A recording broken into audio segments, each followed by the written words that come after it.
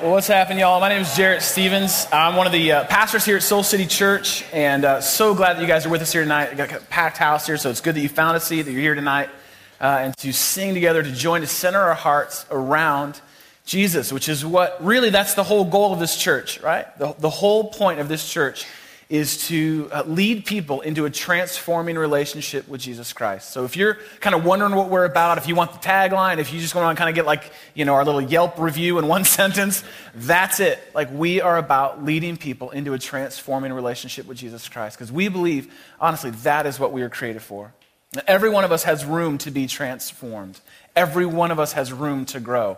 Whether you have been in this thing for a long time as a Christian, or whether you wouldn't even use that word to describe yourself right now, but you have words to describe people who do call themselves that. Like, wherever you're at on the spiritual journey, we believe that God has actually created each one of us to grow and to take steps closer to and more in relationship, a transforming relationship with Him. So that's what we're going to spend the next couple of weeks doing as we prepare ourselves for Easter. Now, listen, Easter is a really, really big deal. I was talking with someone about our church, and he's a guy that is an artist here in the neighborhood. He's going to help do some artwork on the side of our building here. And I was kind of telling him, like, look, we want to have this done in the next week or so because, Easter's come. And he's like, oh, that's probably a big deal for you guys, isn't it? I'm like, yeah, it's like the Super Bowl for church, It's like, I'm trying to think, like, how can I help this guy get that, And Easter's a really big deal, right? It's a really, really, really big deal. It's where we celebrate the life and death and resurrection of Jesus. And we are going to do a lot of talking and teaching and studying and growing together towards that, because we believe Easter absolutely matters, and it changes everything. It literally has changed everything. It's changed everything. In my life, throughout history, in your life, whether you may realize it or not, it has had an effect on your life. But before we kind of get to Easter, before we get to the hope of Easter, before we get to the death and resurrection of Easter, before we get to the joy and celebration of Easter, we have to take a few steps back to understand sort of the how and the why and the who that got us to Easter. Because I think for a lot of people, especially if you grew up around Chicago, you grew up kind of doing the church thing maybe once or twice a year. You'd hit it at Christmas, you'd hit it at Easter, and that's, you kind of got your high points, but you have to understand there's a whole other story going on that leads from Christmas to Easter. And so we're going to spend the next few weeks diving into the life of Jesus and why it matters and how it literally changes everything. It changes everything. And to understand the story of a Savior sent to the world by God, you have to understand the world before He got here. So if you have a Bible with you, I'm going to ask you just to open it up to anywhere in the Old Testament right now. So if you're not a Bible person, this is easy. Just anywhere on the left side. Like, you'll be safe. And just kind of put your finger anywhere in the Old Testament right now. So if you have a Bible, go ahead and do that. Open it up, put it anywhere in the Old Testament right now. Because for us to understand the significance of a Savior who has come, we have to understand the world that He came to. So with your finger there, or maybe you can, like, in your mind's eye, imagine it, right? Or just pull out your iPhone app and go there, whatever you need to do. No matter what page you put your finger on in the Old Testament, basically every page from Genesis 3 on, you find a world in waiting. A world in waiting. A world that, because of sin and our own destructive and unhealthy and unwise choices, had us separated from God. Now, God is not gone. He has not left us. It is distant, though, between us and God. This is the story of the Old Testament. This is the story. It's a story of God and us. God is present but distant because sin has separated us from the relationship God intended us for. You can put your finger anywhere on any page in the Old Testament, and you will find a people waiting. They are waiting for a promise that God made all the way back in Genesis. When sin first entered the world, God made a promise that it would not win. And sin doesn't get the last say in our life. And God promised that there will be one who comes to defeat sin, to defeat death, once and for all. So from the very beginning of this distance of the Old Testament, there is a promise. And along the way, there are millions of people who had thousands of years of waiting and hundreds of prophecies, all pointing to a promised Messiah, Savior. There are people who spent their entire lifetime waiting, hoping one day, maybe, the Savior will come. maybe one day God's promises will be fulfilled. Maybe one day. Put your finger on any page in the Old Testament and you will find a world in waiting. Now, we don't do well with waiting, do we? This is the story of thousands of years in the Old Testament. We can't wait a couple minutes for our order at a restaurant. We don't like it. And I saw it firsthand for our son Elijah. He's 5 years old. And he is, patience is not a virtue for him. It's like a foreign concept. Like he hasn't gotten to that word yet, right? So he doesn't understand it. I don't know where he gets it from. Must be his mother. So a friend of ours who's a part of our church who will remain nameless, we'll call him Lyle. He did a very kind thing for our son. He was on a business trip and he picked up some Legos for my son. My son's a Lego maniac. He loves Legos. If he could, he'd build a bed out of Legos and sleep in it every night. He loves them, right? And so what happened, though, was this friend let our son know, hey, I want to let you know I got you something special. I got you some Legos. And so my son's like, all right, let's do it. Where that? Let's do it. Like, let's do this. Let's make the transaction. What do I need to do? High five you, say thanks. Like, let's do this thing. And he's like, well, I don't have him with me right now. I'm going to get him. I'll bring him to you. And I'm like, Elijah's like, but now is when I need them. I need Legos now. And so it ended up happening just through circumstances and chain of events. He knew about the Legos. The Legos were out there. He just hadn't received them yet. And this went on for about 3 weeks. And this is all just through circumstance. Not, the guy's not a bad guy. He did a good thing. He bought Legos for my son. The mistake he made was telling my son. That's the mistake. And so, honestly, every day at like dinner or something, Elijah would ask Jeannie or I, he'd go, where the Legos at? I'm like, dude, they're coming. Lyle is going to deliver them soon, I promise you. He's like, oh, okay. Which ones do you think they are? I'm like, I don't know. And so this is true. This is so true of my son. He would get his little like Lego catalogs out. He's like, Dad, I think it's these. And of course, it's like the $1,000 Lego set. I'm like, I'm pretty sure it's not those. He's like, well, he came back from a trip, right? I'm like, yeah. He's like, so he had to put it in a suitcase? This is my son, hand to God. I go, yeah. He goes, so suitcases are about this big. And he's trying to figure out the mother load of Legos that he should expect, right? He can't wait. Every day, every week, I asked him, finally, he got him. He's so stoked, he's so excited, immediately built him right away. This little dude just could not wait 3 weeks for a promise of Legos. And we are no different. I am no different. I hate to wait. We all do, right? I hate waiting on the phone. If someone puts me on hold, I already have an attitude about it. I'm already mad about it. I'm like, what? You're going to put me on hold? Oh, you're going to play that music? Like, I get very frustrated about it, right? I hate red lights. I hate stopping and having to wait, right? I have 4 tickets to prove how much I hate red lights. And Chicago will not let you run a red light in this town. Can't get a break, right? I hate waiting. Like if something takes too long when I order, I hate waiting in the mail for something to come. All of us are that way. We all hate to wait. And that's the story of the world that Jesus comes into. It's a story that we're very familiar with. Because the reality is for every one of us, every single one of us in this room is waiting for something. And there's not a single one of us that likes it. Every single one of us is waiting for something right now in our life. And there's not a single one of us that likes it. You're waiting, maybe it could be something as simple as you're waiting for a paycheck to come. Or you're waiting for a job that actually gives you paychecks at some point. You're waiting, you moved here for a lot of promises and it hasn't happened yet. And you're waiting for it to all start to click in the city. You're waiting to make friends in this city. It's hard to do, 2.9 million people. It's one of the hardest things to do in the city is to make good friends. You're waiting. Some of us are waiting for a relationship. Right? You're waiting, you're hoping, maybe. That's maybe why you came here to church tonight. You got to play the odds. Do what you got to do. I'm mad at you. I get it. Some of us are in a relationship. We're waiting to be married.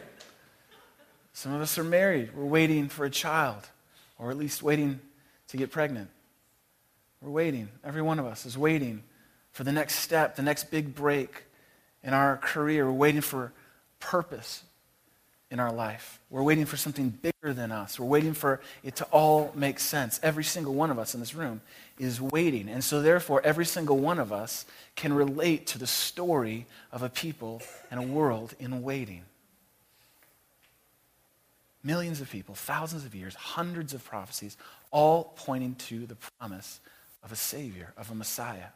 Now imagine that. And if you have your Bibles open, turn to the book of Malachi. It's the last book in the Old Testament, right before the book of Matthew. And I want you to go right after Malachi 4, which is where that book ends. And there should be like a page in the middle that says the New Testament. Like somewhere kind of right the dividing line there. And you can put your finger there and just hold it there. Because even after all these years of waiting, even in the Bible itself, from the end of the book of Malachi to the beginning of the book of Matthew, there's 400 years of guess what? Waiting and silence where you hear nothing from God. And so you have to begin to wonder, if people began to wonder, if God was actually going to keep his promise. And then, seemingly out of nowhere, and specifically in a place that no one cared about, the Savior of the world is born. This is what we celebrate at Christmas. This is why it's so significant. And it's good that we have these sort of bookends to the story and the life of Jesus. At Christmas, we celebrate his birth. And I love the way that John puts it. So jump ahead a couple chapters, a couple books actually, to John chapter 1, because I love the way out of all this silence and this waiting and this anticipation, the way that John describes the birth of Jesus is so beautiful. Listen to what he says. John says in John chapter 1, verse 14, he said that the Word became flesh. We'll put it up on the screen too if you don't have it. The Word became flesh and made his dwelling among us. It means God moved into the neighborhood. He came to be with us. We have seen his glory, the glory of the one and only who came from the Father, full of grace and truth. Isn't that beautiful? That we have waited and waited and waited, and finally, the Word, this Word of God that spoke the world into existence, the testimony of God, the personification, literally in human form of God, became flesh and made his dwelling. That means he made home with us. That God literally entered himself into our story and became one of us. The glory of God became one of us, dwelt among us. You know, it's one thing for your dad to buy you a mitt. It's another for him to actually play ball with you. And God shows up and says, I am going to be with you, among you. I am going to be one of you.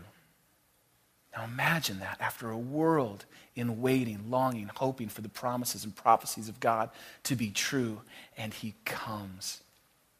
And the way that God declares himself is so amazing. The way that he brings his son, Jesus, into the world is so interesting. And Jesus is given many names, and he's called many things that all harken back to prophecies, but one of the most interesting ones is found in Matthew chapter 1. So now jump back to Matthew chapter 1. I'm going to have you do some work tonight.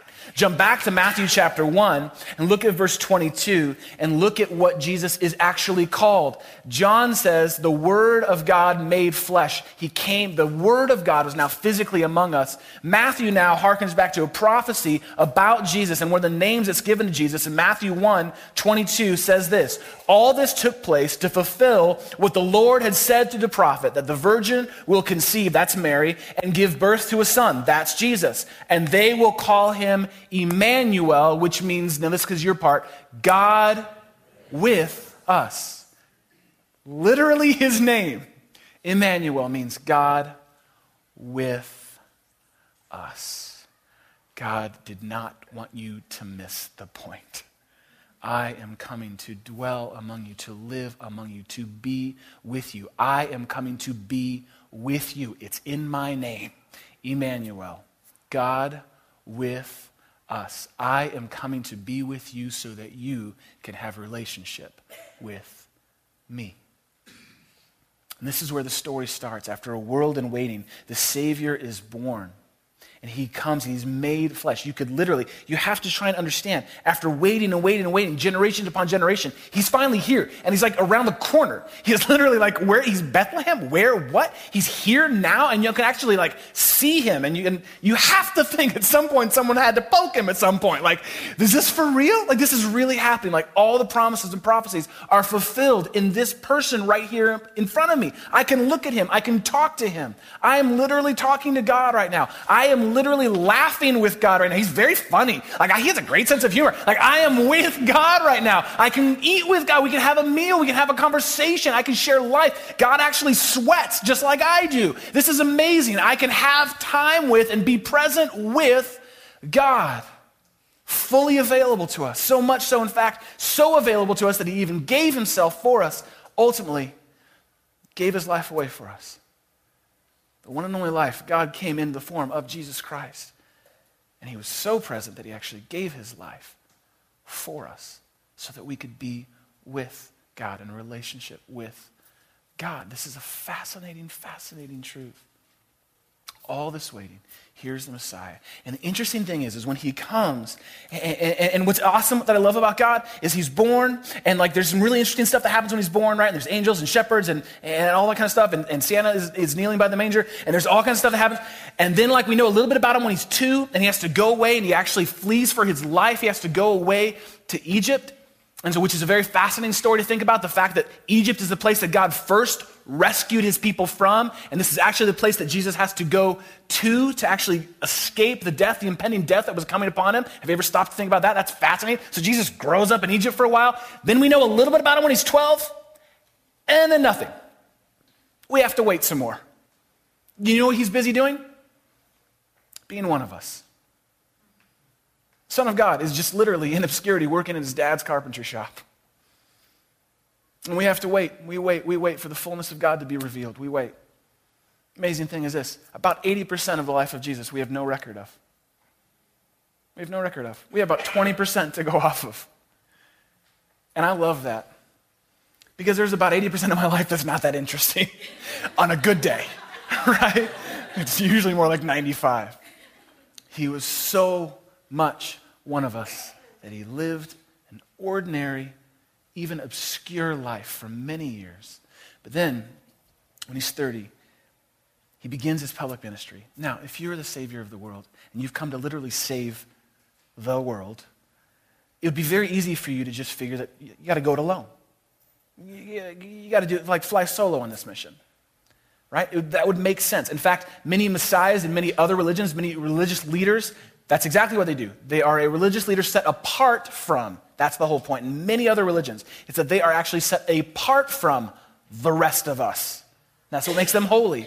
But Jesus comes not only to do life with us, he actually calls people to do life with him. And he invites and enlists ordinary, everyday people like you and me to actually be part of the redemptive saving of the world. The very people he's coming to save, he involves in that work. That's how committed Emmanuel is to you and I. That much with us. That he would invite and involve ordinary people like you and me, even people more boring than you and me, in the adventure of doing life with Jesus, of following Jesus. And he's a very interesting way of doing it. And it's really easy to read some of these texts. We're going to look at 3 different accounts right now of what Jesus does to enlist and invite other people into the redemptive work of saving the world. I want you to look right now. You can jump ahead. We'll stay in Matthew for just a little bit. I want you to jump up to Matthew chapter 4, verse 18.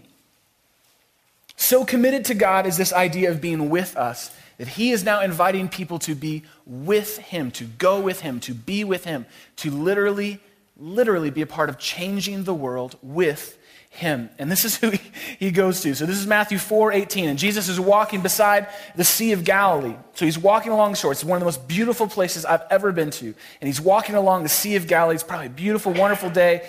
And he saw 2 brothers, Simon called Peter and his brother Andrew.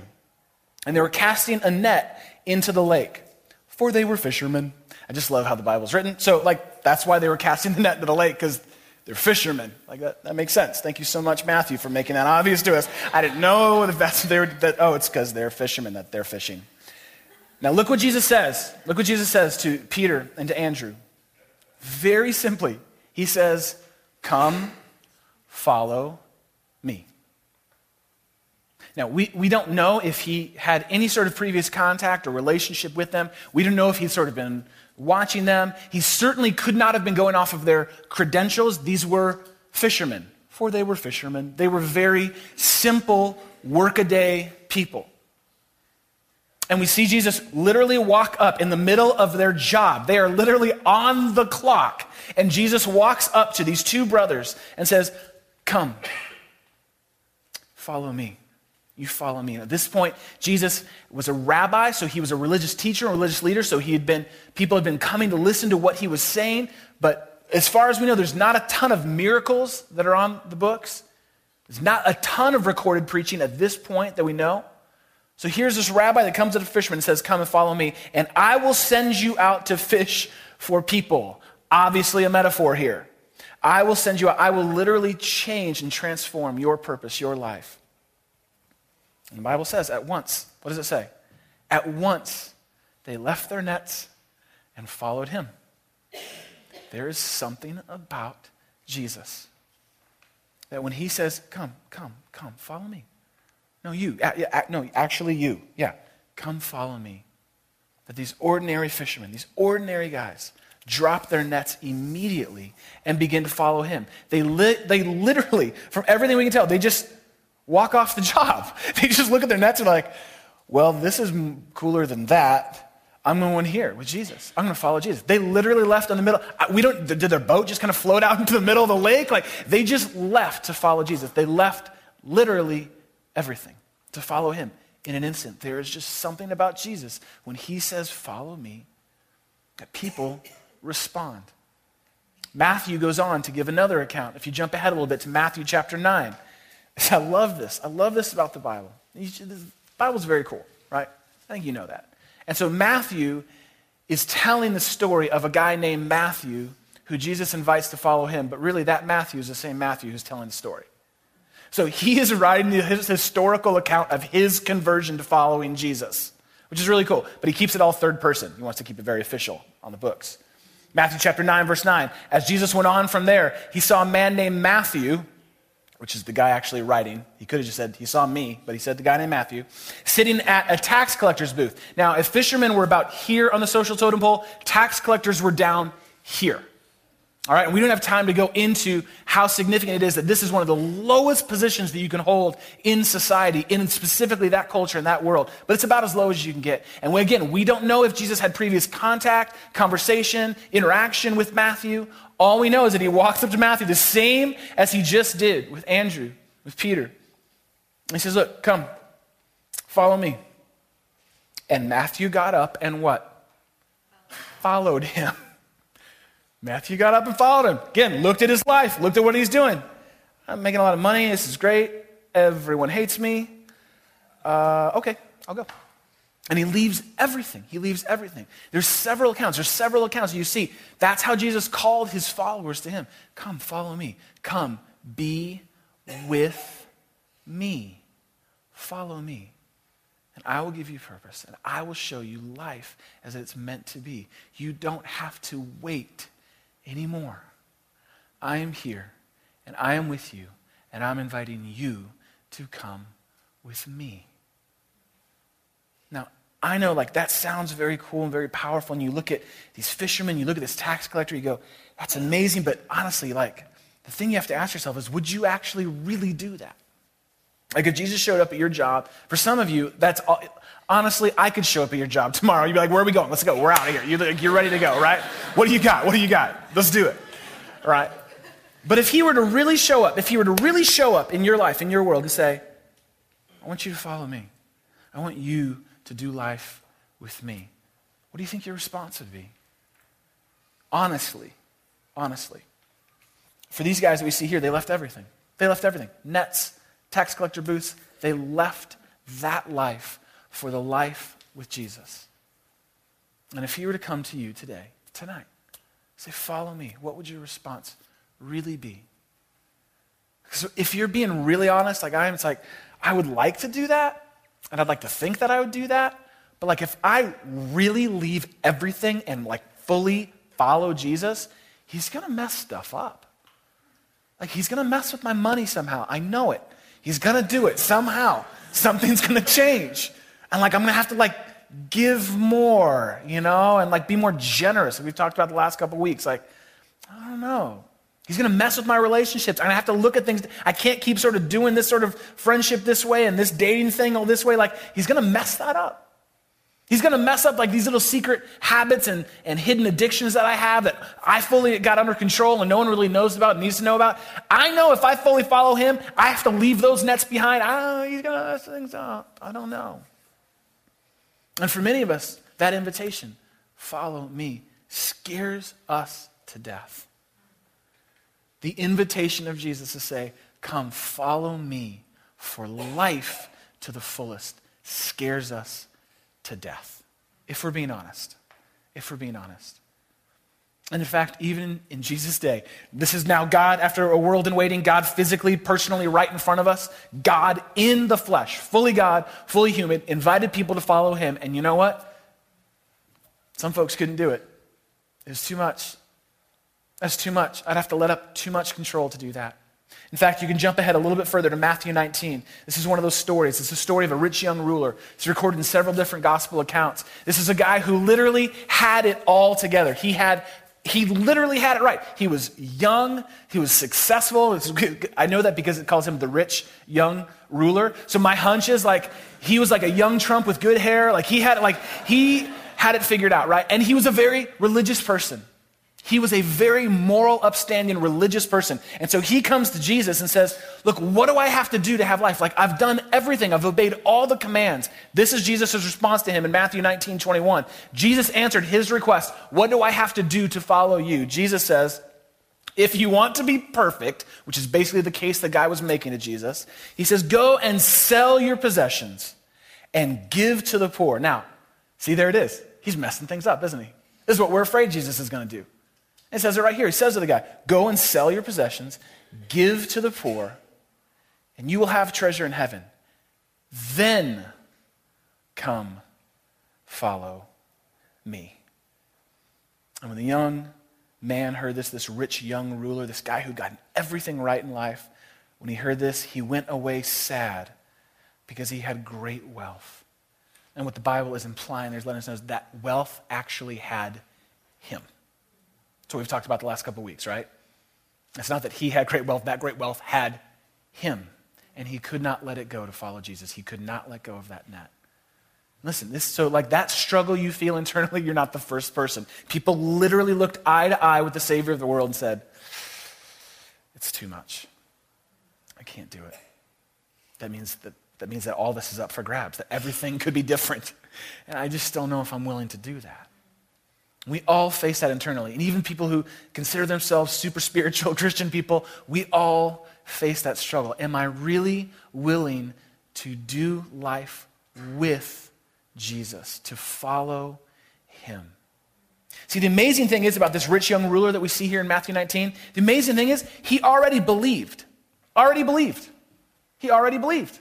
And for a lot of us, that's a huge first step, right? That is a very big step to say that you actually believe in God. And I know, like we hang out, I know a lot of you, like some of you are still in that place of trying to figure out, do I really believe in God? That is a very, very important, big step. You know what James tells us, the book of James tells us, Jesus' brother tells us? Even the demons believe in Jesus and they shudder at his name.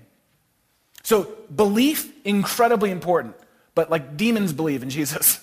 Right? And you're a little better than demons if you get anything from tonight from church. Okay? So belief is huge, but look, belief wasn't enough for this guy. Belief wasn't enough. And so for many of us, we kind of cross the belief line, which again, incredibly important. Big questions. Do I really trust God? Do I really believe that he's for me, that he's real? You cross that line, you go, okay, I'm in. I got it. I'm in.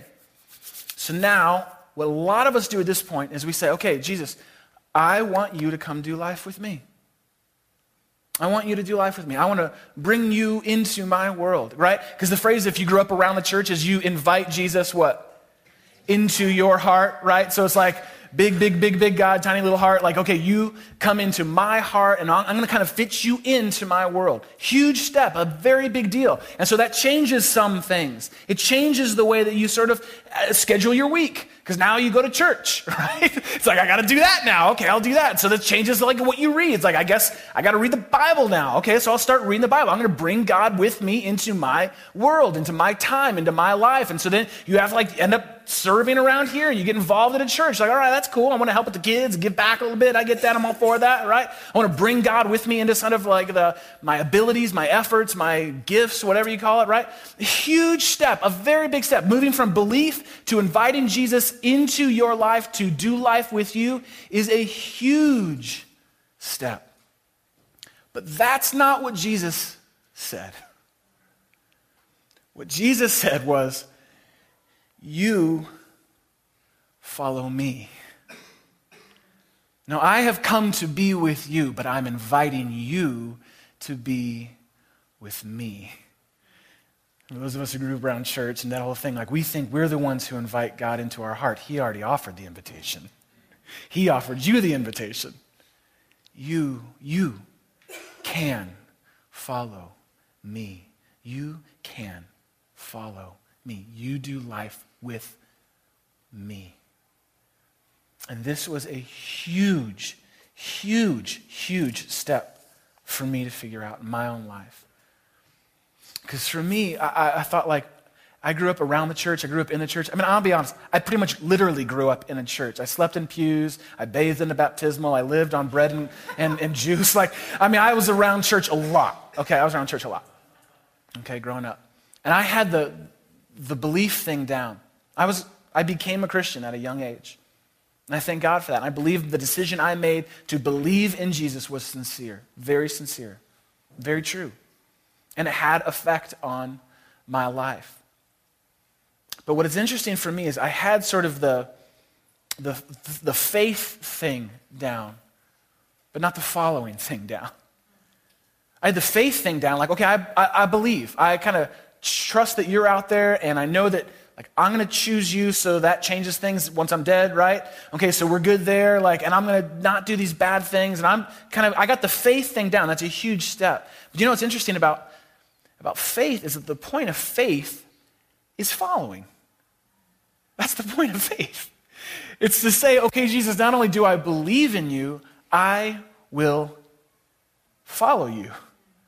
Because it's not only that I believe in you, it's that I believe you. It's not only that I believe in you, I believe you.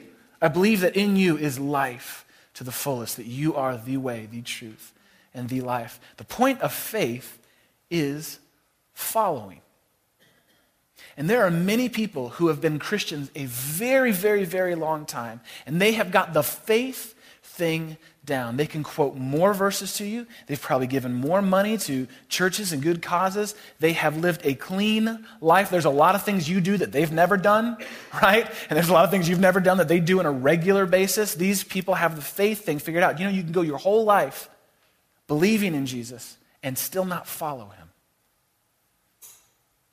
Because Jesus says, look, follow me, follow me, follow me. You do life with me. The point of faith is following. But here's the great thing. The point of following, anyone want to take a guess what that is? Is faith. So you may not have the whole Jesus thing figured out. You may not have all your answers answered, right? But you found yourself going, you know what, I like kind of this thing going on here. Maybe it's this church or another church or a group of Christians that you're around, and you found yourself kind of going along with things. You're like, I don't even know if I fully like sign off on the faith thing yet, but like I'm a part of a church and I volunteer there, and like I greet people. And a year ago, I thought the church would fall over if I walked in, and I say hello to people, right? Because we have people who are involved here at Soul City, and the faith thing still isn't figured out. But here's the crazy thing: the following thing is actually starting to happen. They're actually starting to follow Jesus. And this is exactly what happened with the disciples. Jesus invited, we don't know exactly when the disciples chose faith in Jesus, but we know exactly when they chose to follow him. In fact, if you read the Gospels, you'll see it seems like it takes them a while to get the faith thing right. But they got the following thing right. And that was a huge turnaround for me. It was when I was a sophomore in college, and I remember I got to the end of religion. I literally got to the end of it. And I looked out over the edge and I said, I quit. I quit. Some of you have heard this story. I was in the middle of my college campus yelling in the plaza like a crazy person.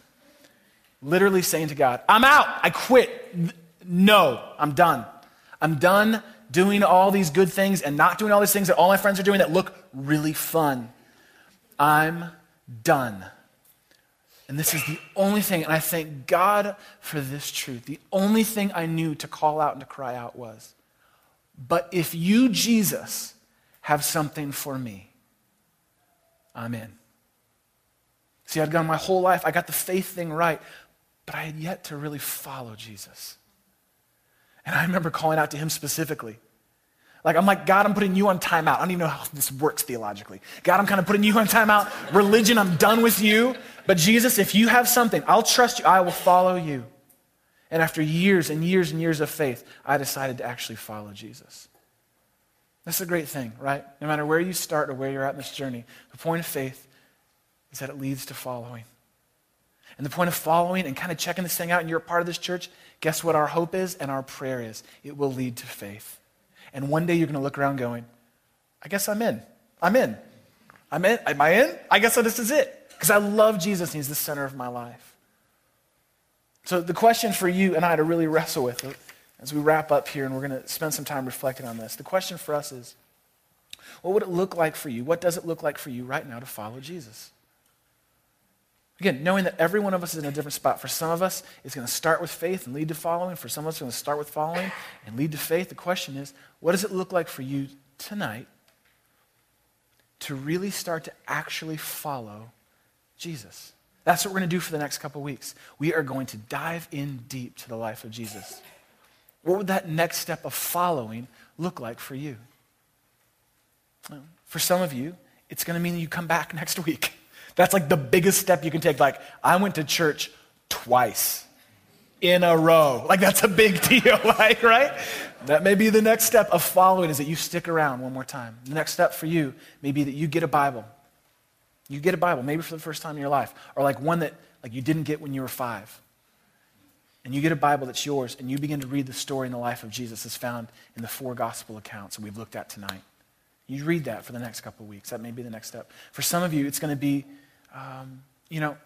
like what many of you did last week. Last week, we took a 90-day percentage giving challenge, and I am amazed in tears as we read through and prayed for every single one of you who committed to take that step of following Jesus and trusting God with your resources and giving back to God for the next 90 days. I am amazed, and I encourage you and challenge you to stay with it, right? So for some of you, that's what it is. The great thing is this. God is so big, and all of us are so different. It's going to be different for every one of us. But here's maybe a question. If you're not sure, I want to just leave you with one last question, then we're going to pray. If you're not sure what that means, what that looks like for you to say, okay, I'll follow you, Jesus. I believe that you actually have something that I don't have. I believe that in you, all that I've been waiting for is found. Here's a great question for you to consider. 2 questions, really. Where is Jesus going? And will I follow him? And this was so great about these 2 questions. You might want to write that down. Where is Jesus going? Where's he at? Not like, where's he going? It's like, no, it's where is he going? Where's he at? I just want to make sure we understand the tense and what we're talking about here. Jesus has left the building, right? Listen to that. Let that sit for a second. You might want to write that down. Where is he going? Or maybe the better point is, where is he asking you to follow him to? And will you do it? Not, are you willing to do it? Are you going to think about doing it? Will you do it? Everything we can tell from this account of these fishermen, these tax collectors, these doctors, prostitutes, these people who are on the lowest scale, and some of the most religiously elite people in Jesus' day, they didn't go home and make a pro-con list, run it by a couple friends, put it up on Facebook to let people vote on whether they should follow Jesus or not, right? Jesus says, follow me, and people say, okay. So where is Jesus going? Where is he leading you right now? And my hunch is you probably know, because it's been an internal struggle. It's been the thing you've been resisting for a little while now. It may have to do with some of the stuff we talked about earlier. Where is he going? And the question is, will you follow him? Crazy thing is, Point of faith, always following. Point of following is always faith. And anytime you take that step towards following Jesus, you begin to see exactly what God has created you and intended you for. The wait is over. He's already come. And he's invited you to follow him. So I want to take a few minutes now just for us to pray and to just live with that. Am I really willing? Am I going to follow him even when it's hard, even when it hurts, even when it's going to mess things up, even when control has to be laid down, even when comfort has to be laid down, even when sacrifice and change has to come to my life? Will I follow him? Will I follow Jesus because I believe in him is the way and the life and the truth that I've been waiting for? So band's going to come up. We're just going to sit in silence for a minute now. We're going to reflect about what that next step might be. And I just want to say a prayer over us. And then we are going to receive our tithes and our gifts and back to God. But we're actually going to declare with our words and our lives our intention to follow Jesus tonight. So let's just sit for a second and think about what that is. What does it mean? What does it look like for you to follow Jesus tonight? To take that next step to say, okay, I will do life with you. With you.